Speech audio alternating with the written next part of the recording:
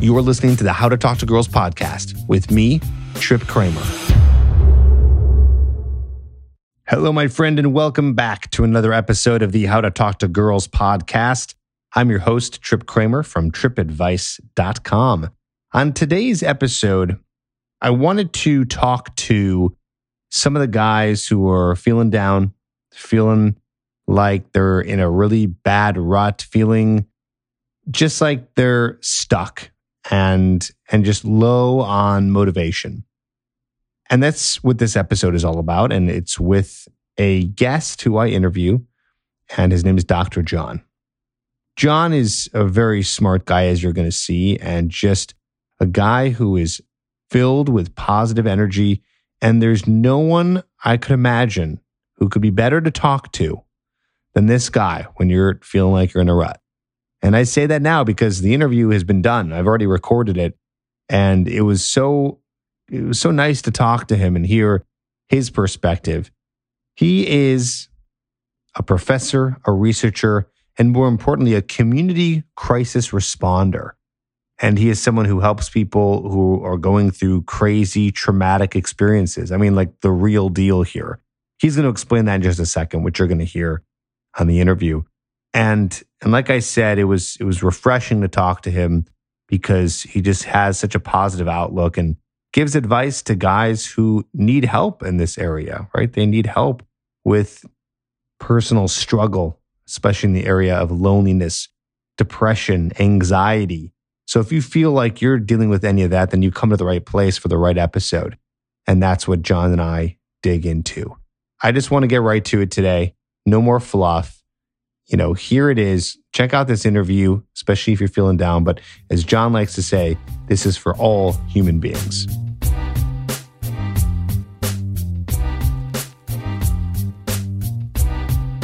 Hey, Dr. John. It's great to have you on the podcast. How you doing? I'm so good, Trip. How are you, man?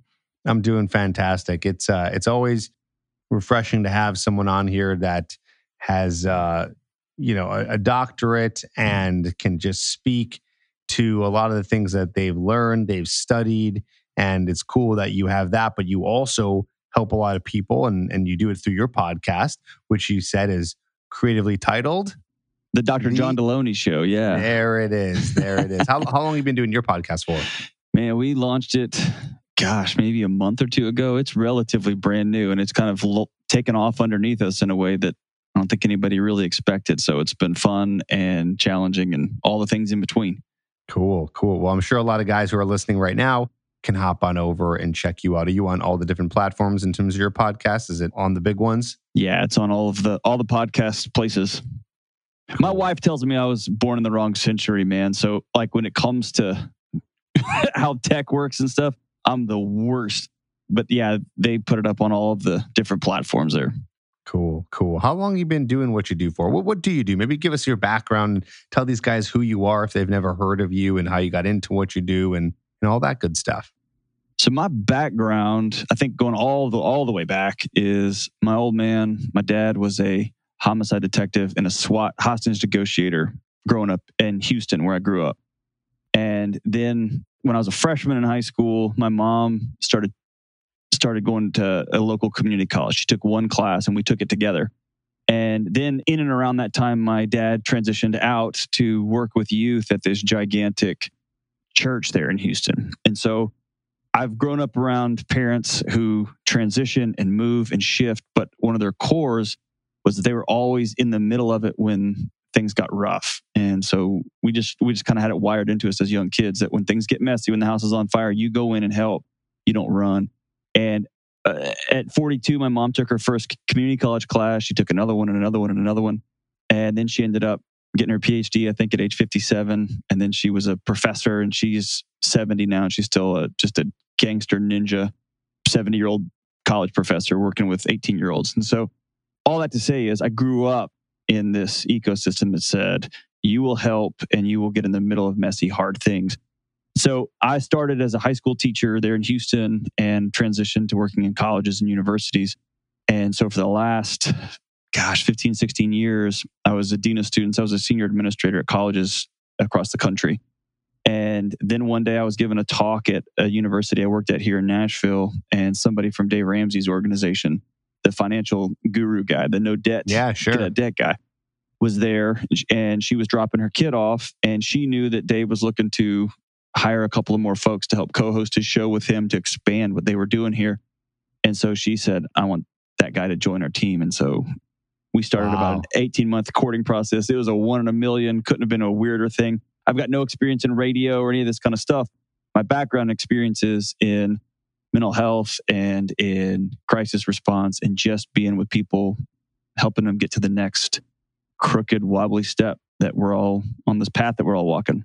So when you say crisis response, paint me a picture for a guy, for example, of what that looks like. Guys in crisis. So, man, I've sat with guys who are 18 and they have come to college and they are devastated by a breakup. They are trying to figure out who they are. They are trying to quit various addictions. Their parent has taken their life and they don't know how to grieve. Or their mom and dad have gotten divorced and they don't know how to grieve. And then I've done work with police departments after hours and over the years, and have sat with guys whose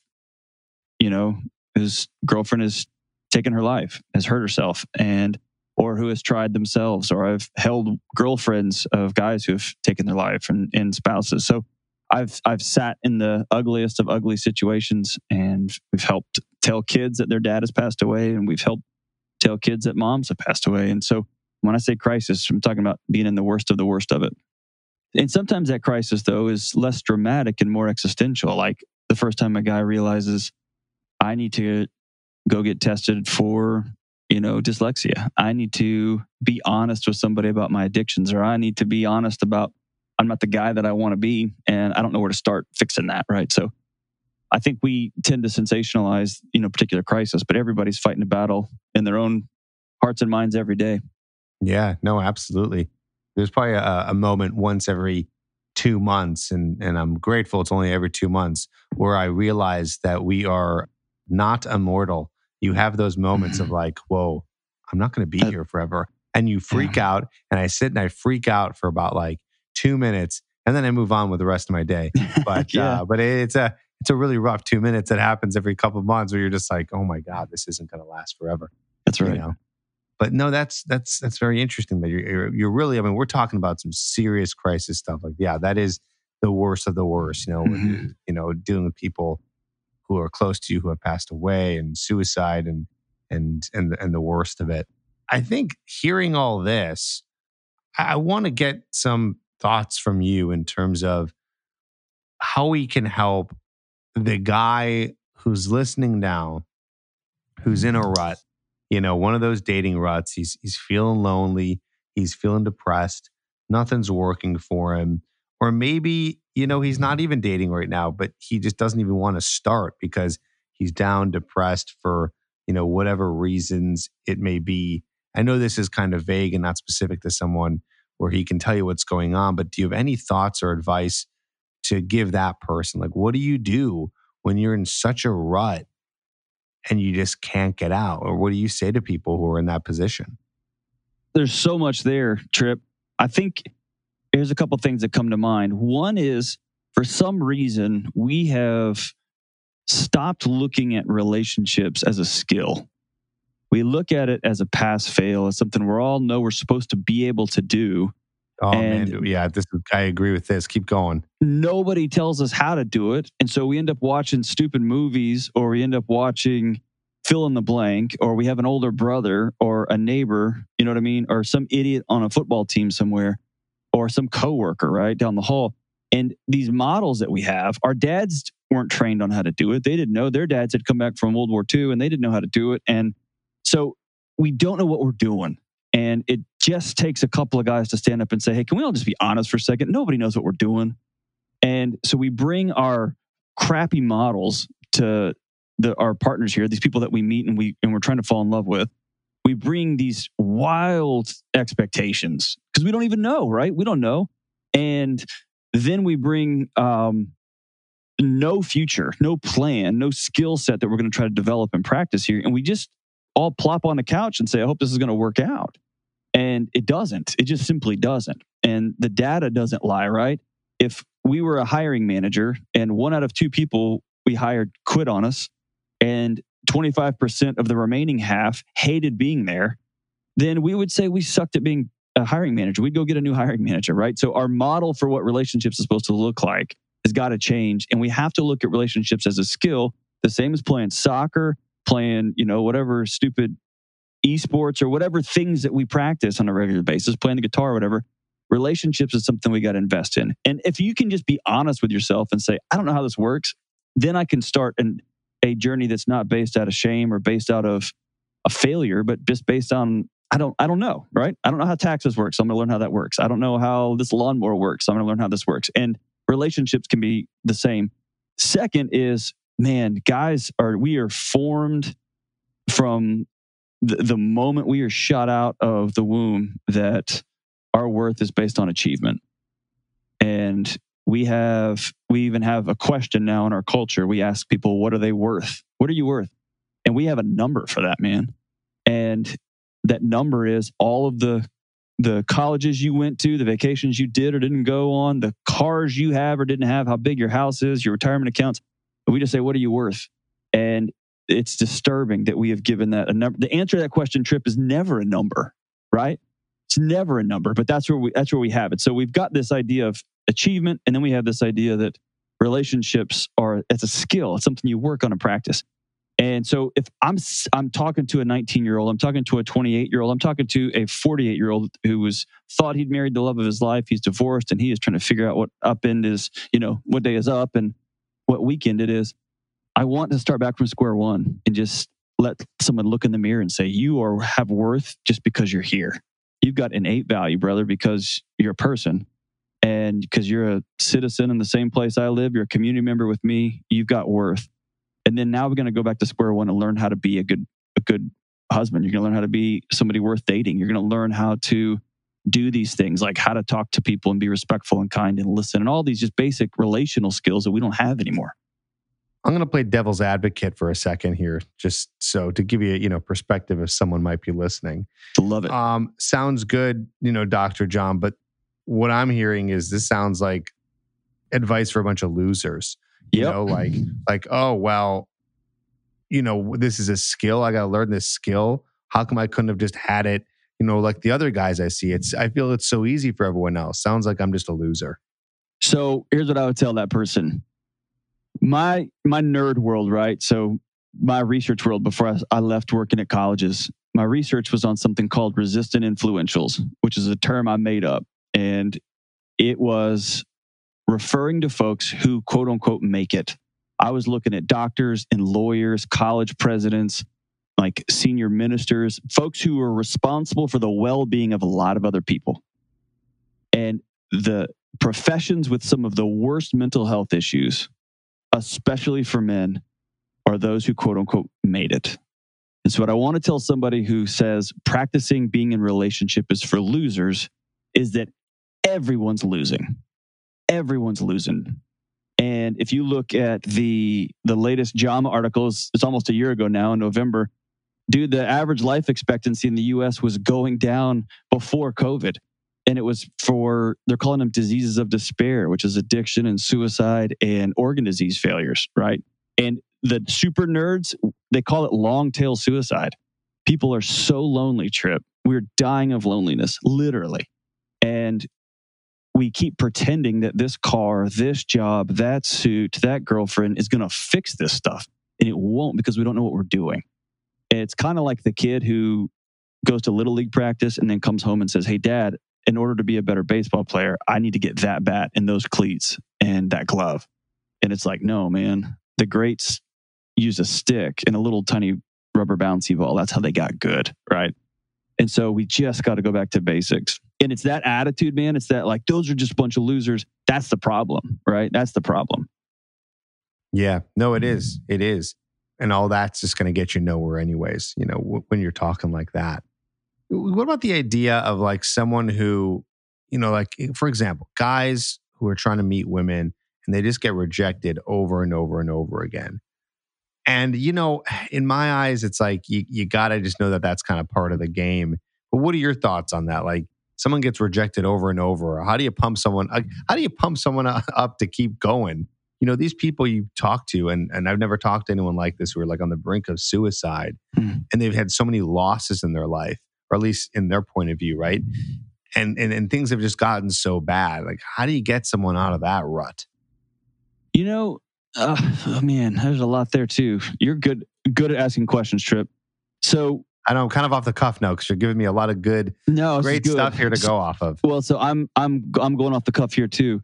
When I think about rejection and I think about constant rejection, I come back to this idea that there is no external plug for an internal hole. And when somebody is constantly chasing relationships as a source of validation, then instead of chasing relationships for the value of relationships, there's always going to be this sense that I need that to fill what I'm missing. And that's where that rejection hurts over and over and over, right? That's when I thought I was going to be the one that got promoted to be the vice president, and Billy did. The money that would have come with that would have been cool. The new responsibilities would have been cool. But there's two kinds of responses to that. One is, so be it, right? My wife loves me. I got a job in the air conditioning. I'm doing okay. And then there's I want to burn this place down. I hate everybody. It makes me feel hollow inside. And so when I'm sitting with somebody who keeps getting rejected over and over, in the heat of that initial rejection, is not the time to start coaching somebody. It's not the time to try to quote unquote fix somebody.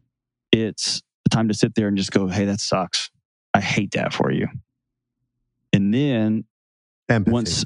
Right. Yeah. It's being a human being, right? Being that silent presence that just says, I'm here with you. The most graceful, critical thing I can give to somebody else, the most important resource I have is my time and my presence. Those are the two things I can never get back, right? I can go find other money. I can go find other things. I can never get back time and presence. And when I'm sitting with somebody who's hurting, that's at the expense of my family. So I'm saying time with you is my most important, valuable thing. And I'm going to give that to you because I'm just going to be empathetic. I'm going to sit here with you because it sucks. And I'm going to be with you. And then over time, we're going to sit back and say, what is it about you, man? What are you bringing to the table here? And sometimes when you're talking to somebody in that situation, it may just be they've got a run of bad luck, or they have outsized expectations, or they want other people to complete them, if you will, that nonsense. And then sometimes, man, it's basic stuff like, brother, you got to bathe. I've had that conversation for years at colleges where I get somebody reported to me, and it's a humanitarian issue. It's like, hey, I'm going to be the one to tell you, you've got to start bathing. You have literally, like you need to clean yourself. Yeah, you got to take care of yourself. And folks are always grateful. You keep not getting picked for quote unquote teams or for group projects because you simply don't brush your teeth, man. And it's hard to be around you. And so I'm just being the guy to have that conversation with you. Those are hard, awkward conversations, but they're usually ones of grace because people don't know, and nobody wants to be that person, all right? And so What are some weird ones that you've had to tell people before? Well, those are a few for sure. What else? I'm just curious. Yeah, I mean, I think I've made a career out of having hard, awkward conversations. But yeah, it's been everything from, hey, the way you're talking is making it so hard for people to want to be around you because all you talk about is you. I've had conversations where I've had to tell people, you keep getting passed over your promotion because every time I circle up for groups, they say, we do not want to work with this guy. And sometimes those are really hard, Trip, because they're good people. They just didn't know that they did not have social skills, or they did not realize that everyone doesn't want to hear about how great they think they are, or fill in the blank. Yeah, and then all the way to hard conversations about telling somebody that someone they love is no longer with us. And so it's everywhere in between. But going back to the constant rejection, yeah, man, it starts with being present and being empathetic. And then it goes through, let's talk through your approach. And that goes back to relationships or skills, man. They're things that we learn and practice. So a guy comes to you and he's saying to you, I got no wins here. Women don't like me. I'm lonely. And I've tried, because I know you're not a dating coach, so you might not have the advice of what to do, but maybe they've tried. They've done it. They've done the research. They've listened to this podcast. They've put their effort into it, and they're still getting nowhere, and they just want to give up. Some guy says that to you. What do you think you would say to that? I would tell that person to go get involved in some local group activities. and they're going to learn friendship that way.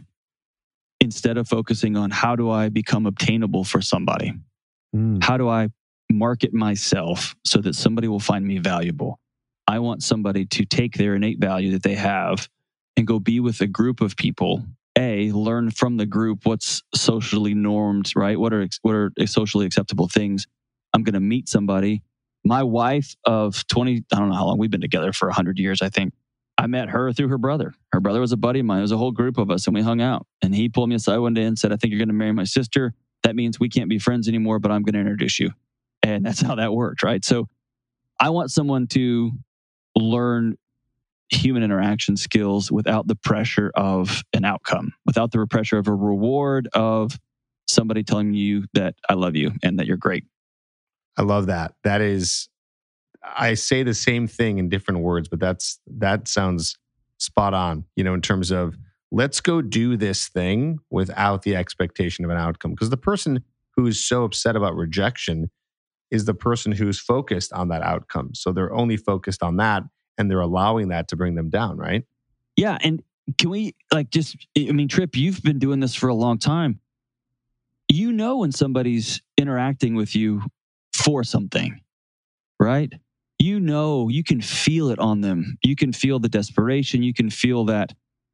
And in my current job, when we're traveling and speaking, or when people are coming to visit, somebody will pull you aside and look you in the eyes, and they will stare into your heart and say, hey, you've helped transform our family. You've given us some tips for X and for Y. Thank you. And then somebody else will pull you aside, and you can tell right then that this is angling for something. Mm-hmm. And I think in a dating context, it's going to be very similar. Are you with me just because you find value in me and you want to hang out? Or are you with me for something? And I think we all just have a radar for that. Right. Yeah, because if we go to the ideal situation, it's that, you love yourself, you got self-esteem, you have self-worth, not, related to external factors like numbers, as you were saying earlier. And then you go into situations wanting to meet people. So it's not about trying to get them to like you for validation. It's just you have an awesome life, and you want to see if someone else wants to be part of that, whether that be a friendship or a relationship or what have you. That's right. Love it. Cool. So let's talk about loneliness for a second. You ever deal with patients, clients? What do you call them? Clients, students? I'll just say human beings, man. I'm meeting with everybody these days. Oh, I love that. We don't even label it. Perfect. Nah, man. Beings. Just people trying to figure it out like the rest of us. So they come to you with this loneliness problem. What are some things you've actually heard, and what are some things you've said to that?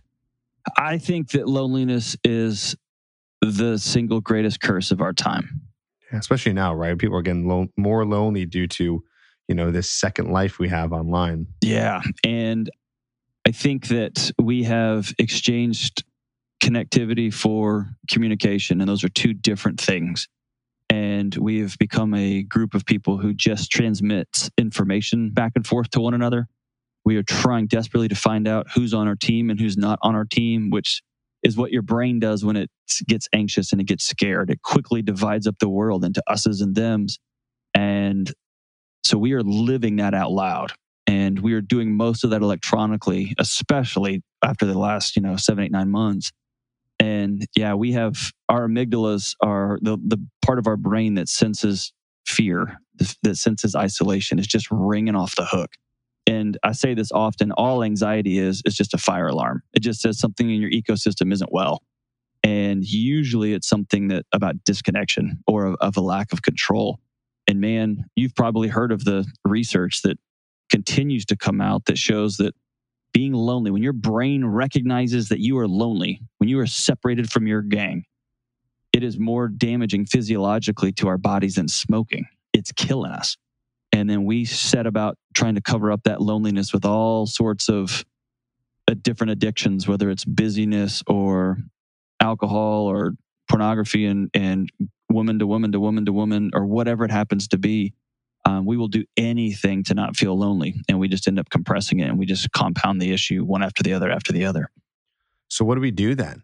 What do we do when, we're looking at porn, we're dating one girl to the next, where I can't handle existence right now. I'm so lonely. Boom, look to your phone. Yeah. Go on Reddit, go on Facebook, Instagram, whatever, see what's going on. Yeah.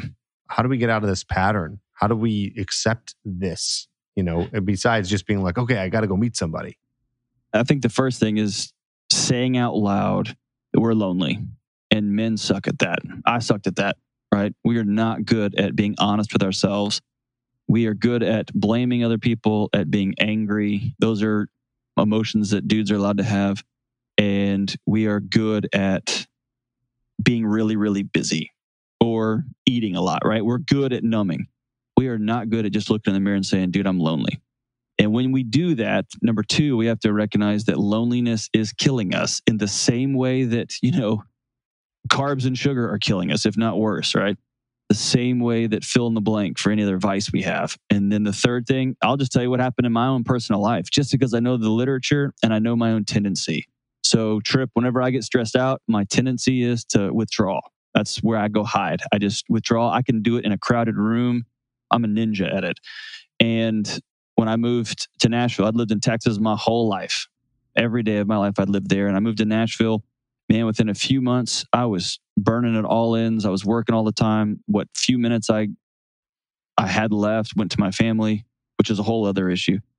But I actually knew what was happening to me physiologically. And I had a couple of family couples, and we invited them over to our house. Imagine how awkward this would be, dude. 2 couples, and had them over to the house. One couple was a little bit younger than me, and one was about 10 years older than me. And we sat down at our kitchen table, my wife and that dude and his wife. And I said, this is going to be weird for everybody, but I'm asking y'all to be our friend. And it got kind of quiet and awkward. And one guy goes, what? And he's like, I'm asking you if you will be our friends. And that means that I'm going to show up in the middle of the night if you need something. And I'm going to call you if you need something. Your kids are always welcome at my house. I might show up to your kids' games, and I'll hope you'll be invested in my kids' lives. But I'm asking you to be my friend. And I don't even know what that means, but I know that I'm 40 and I've got to have friends because I know that I'm going to die if I don't. And one guy and his wife were like, oh, all right, bro, cool, dude. It was kind of weird and we kind of laughed. The other guy, Trip, started crying. A veteran, someone who I looked up to, and said, and here was the quote. This is a stud, dude. Somebody with a doctorate, a veteran, a brilliant person, someone that I allow speak into my life. And here's the quote that got me. No one has ever asked me that question in my life before. And that was when I remembered thinking, oh, we got a problem. Because we're too cool for it, man. We are too cool for it. And so, yeah, it's as awkward as looking at somebody saying, would you be my friend? Now, most dudes aren't going to do that. I know I'm an extreme lame case, but it is waking up every day with that level of intentionality, meaning I'm going to refuse to go home by myself and watch Netflix. I'm going to refuse to it. In the same way that I'm not going to get a dozen donuts and 3 Happy Meals, 3 Big Macs on the way home. I'm going to refuse that, so I'm going to refuse this. I am going to not go to a bar by myself. I'm going to call somebody. I am going to go for a run with somebody else. Even if I don't like them, we're just going to run next to each other. And you may surprise yourself over time, but it's being hyper intentional about having other people in your life, especially other men. Damn. I hear that. I'm like, whoa, I don't even know if I could do that. It's a trip, huh? Yeah, dude. That's, that is definitely to the extreme, just being able to talk so honest and open, radically honest. It's definitely a skill in itself that needs to be built. But that's that I'm sure. I'm curious, where else in your life has a moment like that occurred where you were just so radically honest? I had I'll call it a breakdown. I got so spun out with anxiety about a decade ago. I had finished my first PhD. I was a fancy pants at some university, thinking I was high and mighty. I was working 365, 24/7. I was on call. So if students ended up in the hospital or their parents needed emergency, I was that guy. All those things went through me. And I had a new son after several years of infertility challenges. And I fizzled out. The anxiety was so big. And on my wellness journey back, right? And I had to figure out what happened in my brain. And I ended up getting a second PhD in counseling. I took a massive pay cut to go to another university, another city. And I started being open. I started seeing a counselor, started working with folks. And one of the things that came to light was this: life is simply too short to have bad relationships, to sit there in silence while fraud and deception and dishonesty is going on around me. Life is too short to be disrespectful to people. Everybody's trying the best they can with what they got, man. There's very few evil people, dude. And I've sat with them and I know. And then sitting with people who had lost everything. They had lost the love of their life. They had lost their family in a car wreck. Sitting with those folks night after night after night. Trip, life's too short, man. Life is too short to simply accept that I'm not worth being loved, and to accept short-circuited relationships that are gasping for air just simply because I won't say what I need, right? And that comes in long-term relationships, that happens in marriages, that happens in brand new relationships, right? But it's about loving yourself enough to be honest with what you need and be honest with what you don't need, and then having enough courage just to speak it into existence. And again, not being a jerk about it, man. You don't have to be an idiot, but you can kindly and boldly and directly and with all the respect and gentleness in the world say, here's what I need today. And most people, most of the time, are desperate for that sort of direction too, right? And so we have a bunch of people not speaking honestly with one another all the time, all around us. And then look at the mess we've all gotten. Look at our political system. Look at everything, right? I could go into that all day. I just did a podcast episode recently that's not exactly what you're saying, but it reminds me of some of the things that you're saying here. It was an episode I did called, and I love the cheesy title of it, The Most Important Relationship You'll Ever Have. And the whole episode, I did it about a week or two ago. The whole episode is about the relationship with yourself. And that's right. Kind of what I'm hearing here is that you're not going to get too far if you don't have a foundational and successful relationship with who you are. Right. Or else it becomes a recipe for disaster. Maybe you can speak a little bit to that. Yeah, and I think you're dead on with one real important caveat. And that is our feelings are important. What we think about things are important. And science is pretty clear that we are most of the time wrong. And so it's critical in owning who you are and finding out what you love and what you don't love and the things that scare you and the things that excite you, that you give permission to a select group of people to speak into your life directly. That could be a friend, that could be mentors, that could be leaders that you trust, that could be a professional counselor or a doctor. So yes, you've got to get to know yourself, and you've got to recognize that you will never truly figure out who you are unless you have other people speaking into you. And most of us, most of the time, how do you mean by that? That was interesting. What do you mean by that? So most of us go through our life letting old stories speak to us. That girlfriend that said whatever she said in middle school still banging around in our head. That thing our dad did or didn't say is still banging around in there. The time mom didn't show up, or she did show up and she was too loud or too quiet. All those things are constantly narrating our days. And then now that we've got social media, everybody's weighing in on everything. And I let some author of some Yahoo News article that I have never met speak into my life in a way that's ridiculous. And they never even would have had access into my life or into my heart and mind up to 10 years ago, right?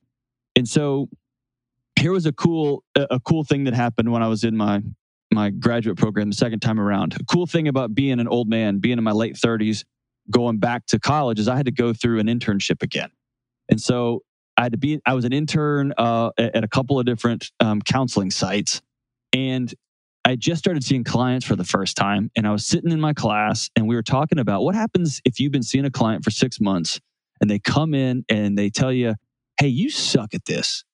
I've given you $3,500 over 6 months. I tried your little exercise. My wife still left me.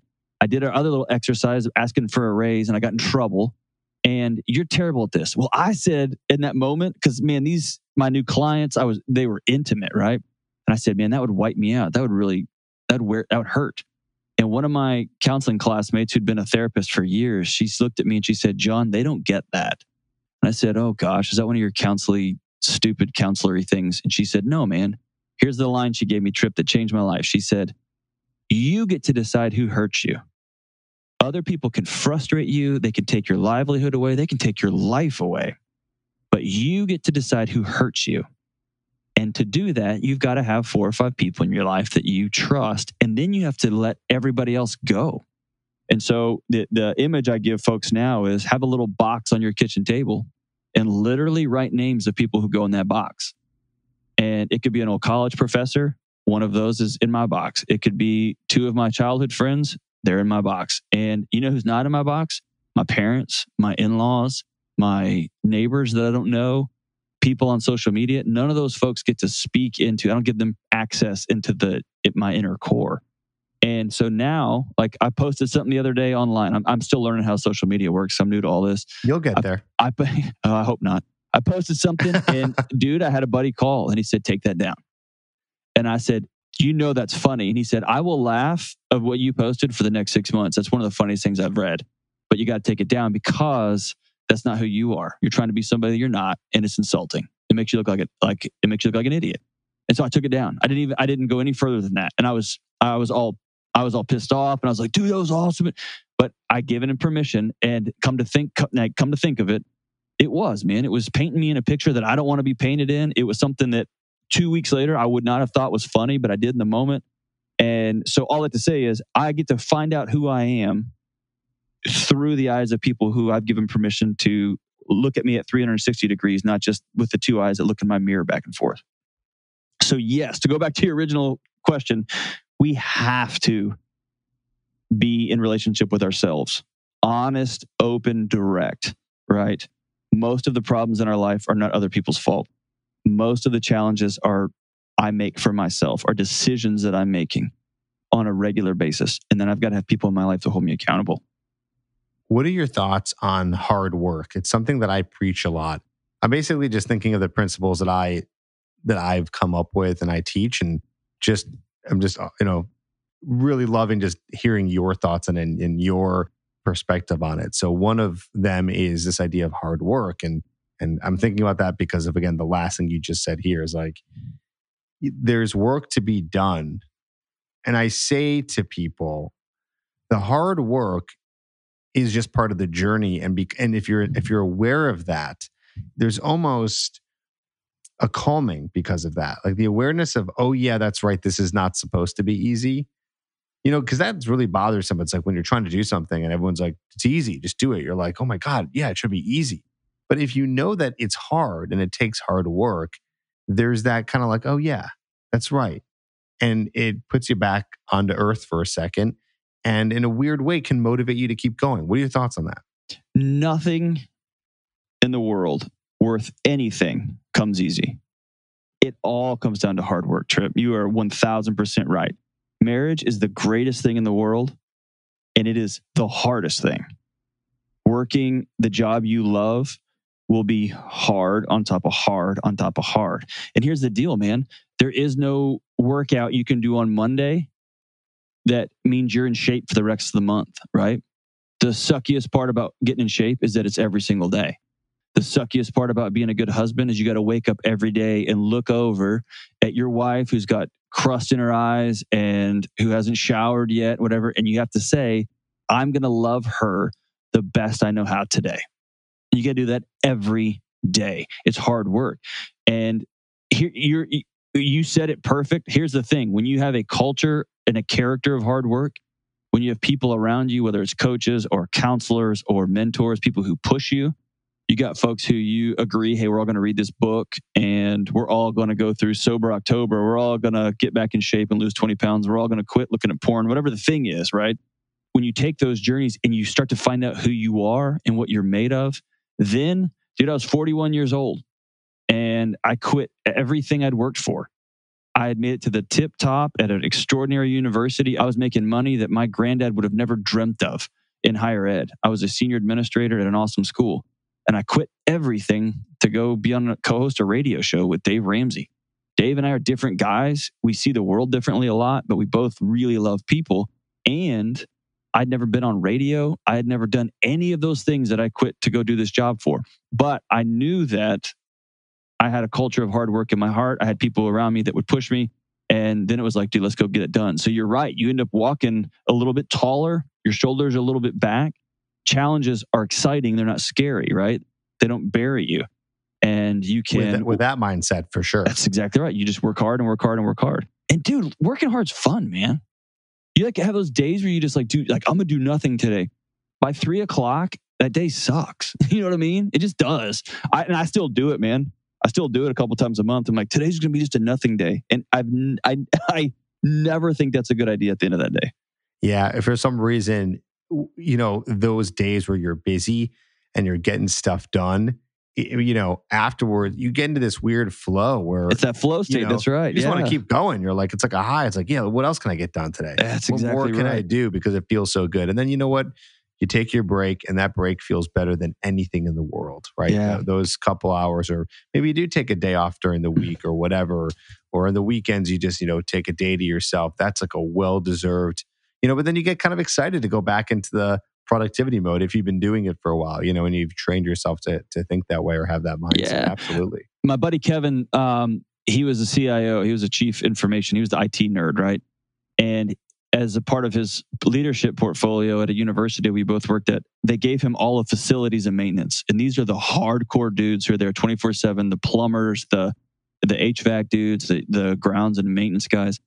And I'll never forget a talk he gave them when he took over. Because, right, he's the CIO. He only works in the air conditioning, right? He's a suit. And he went to them and said, here's the deal. I know that few people on this entire campus will ever work as hard as you do. And I know that I have to wear a button-up shirt and tuck my shirt in. And so you have perceptions about me. And I can honestly say I have no idea what you guys do. But here's my promise. I promise that every day I'm going to put my head on my pillow and I'm going to be tired because I worked really hard. And all I'm going to ask you guys to do is to promise me that when you put your head on your pillow at night that you're exhausted. And then if we all agree to do that, the rest of the stuff will take care of itself. And I thought that was just the greatest leadership speech, man. Just promise me you're going to work hard and we're going to figure the rest of it out. Yeah, exactly. The thing I say to guys in terms of hard work is just do the work. Don't expect the results. The results will come, right? Field of dreams. If you build it, they will come. Same idea. Is just doing the work, trying to enjoy the work. A guy asked me recently, he's like, if I'm trying to go out and approach women and get to know women and meet more women, how do you stay positive through this? Like, if you're telling me, rejection's part of it, that can really bring you down. Like, how do you change that mindset? And what I said was gamify it. Turn it into a little game with yourself. You want to go out and approach women, and if you're getting rejected all the time, don't focus on, I hope I don't get rejected today. Just focus on, I'm going to go out and have 10, conversations today and just try my best and make it more of this game with yourself so you can just fall in love a little bit or just start to enjoy the journey itself instead of thinking what the journey will bring you. Meeting people for the sake of meeting people I think that's magic. And man, think about that. Do you ever say like, hey, I want to bench press 250 pounds and just run over to the local gym? No, man, you've got to work at that, right? And some days it'll be fun. Some days it'll be a grind. Some days it'll be cold and rainy. You don't want to get out of the bed, but you got to go. And we just think that we're going to walk into a room and meet somebody and that's going to be that. And then the rest of our lives are going to be made and easy. And that's just not how that works. I heard this recently, and you may have heard this too. Do you know where we get a lot of our modern romance nonsense, a lot of our dating expectations nonsense? I mean, if I have to think, I didn't hear about this somewhere, but I'm just thinking all the romantic comedies that we watch that are in Hollywood. It goes before that. It's a couple hundred years old, but most of our modern myth of Shakespeare love, it's right, Romeo and Juliet. Oh. And if you back out of Romeo and Juliet, that story is two teenagers that wanted to hook up. They get married, throw a temper tantrum, and have a murder-suicide ending. They're like 14 or 15 or 16. And so if we back up and just look at that story for the idiocracy that it is, it's a beautiful story. It's well written. It's an extraordinary play. I'm not going to hate on Shakespeare. But it is never intended to be a model for relationship. And yeah, now you pile on The Notebook or Titanic, this idea that I'm going to walk into a room and just see them and they're going to see me and it's going to be all good. And it's like walking into Harry Potter and being like, man, I'm just going to run really hard into this column here at the train station and hope I just get absorbed into it. That it's not real, right? It's a fantasy. And we've got to reframe what dating, what relationships, what getting to know people, what friendship is. And you end up with a much richer fuller life than running. Every time I go to the woods, if I was always looking for dragons, I'd leave disappointed. And I would leave the majesty of trees and of leaves changing color and different animals and deer hunting. I would lose all of that because I'm looking for dragons. It's not real, right? So if you can reframe it, man, golly, dude, you're talking about peace in your soul and connectivity that is going to change everything. Yeah, exactly. I love that. A way to explain the cliche of, enjoy the journey. Absolutely.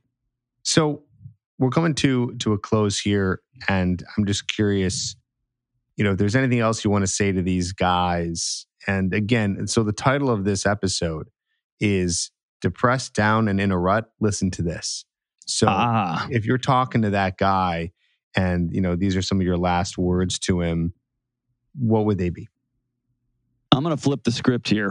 I'm going to tell every guy listening to this, you are a person of value with a period at the end of that sentence. Not because of human doing, but because you're a human being. You simply have value. Number 2, be honest with yourself if you don't know what you're doing relationally. And most of us were not trained. Most of us had bad models or broken models or crooked models. Not that our parents were bad. They were doing the best they could with the tools that they had. And their parents were too. But recognize the pictures you have of what a good marriage is, what a good relationship is, what a great date is probably an alternative reality. And that means, number 4, you are worth being well. You're worth going back to the drawing board, figuring out how to do relationships, how to be a good friend, how to listen, how to not try to fix your friends like they're car engines, but how just to sit with people and be empathetic and listen. And all that starts with you looking in the mirror saying, I'm worth being well. I'm worth stopping the nonsense scripts that have been running in my head since I was a 6-year-old. My dad left because he sucked, not me. My mom was busy.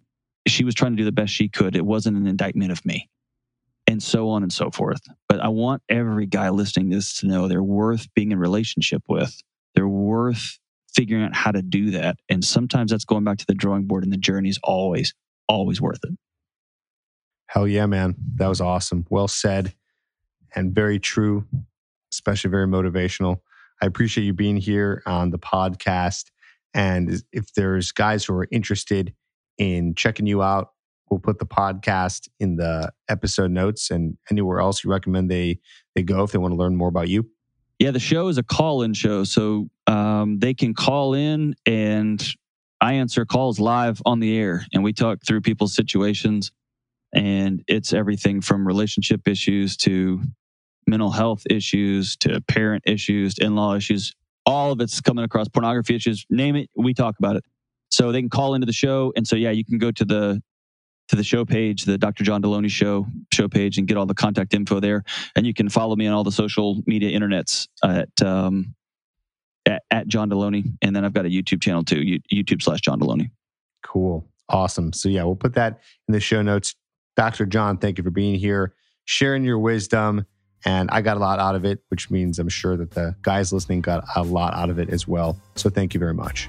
Hey, Brother Tripp. Hey, thank you so much for doing this and for speaking to the hearts and minds of men out there. Guys, we're going to be all right. It's up to us to turn this around. So let's do it.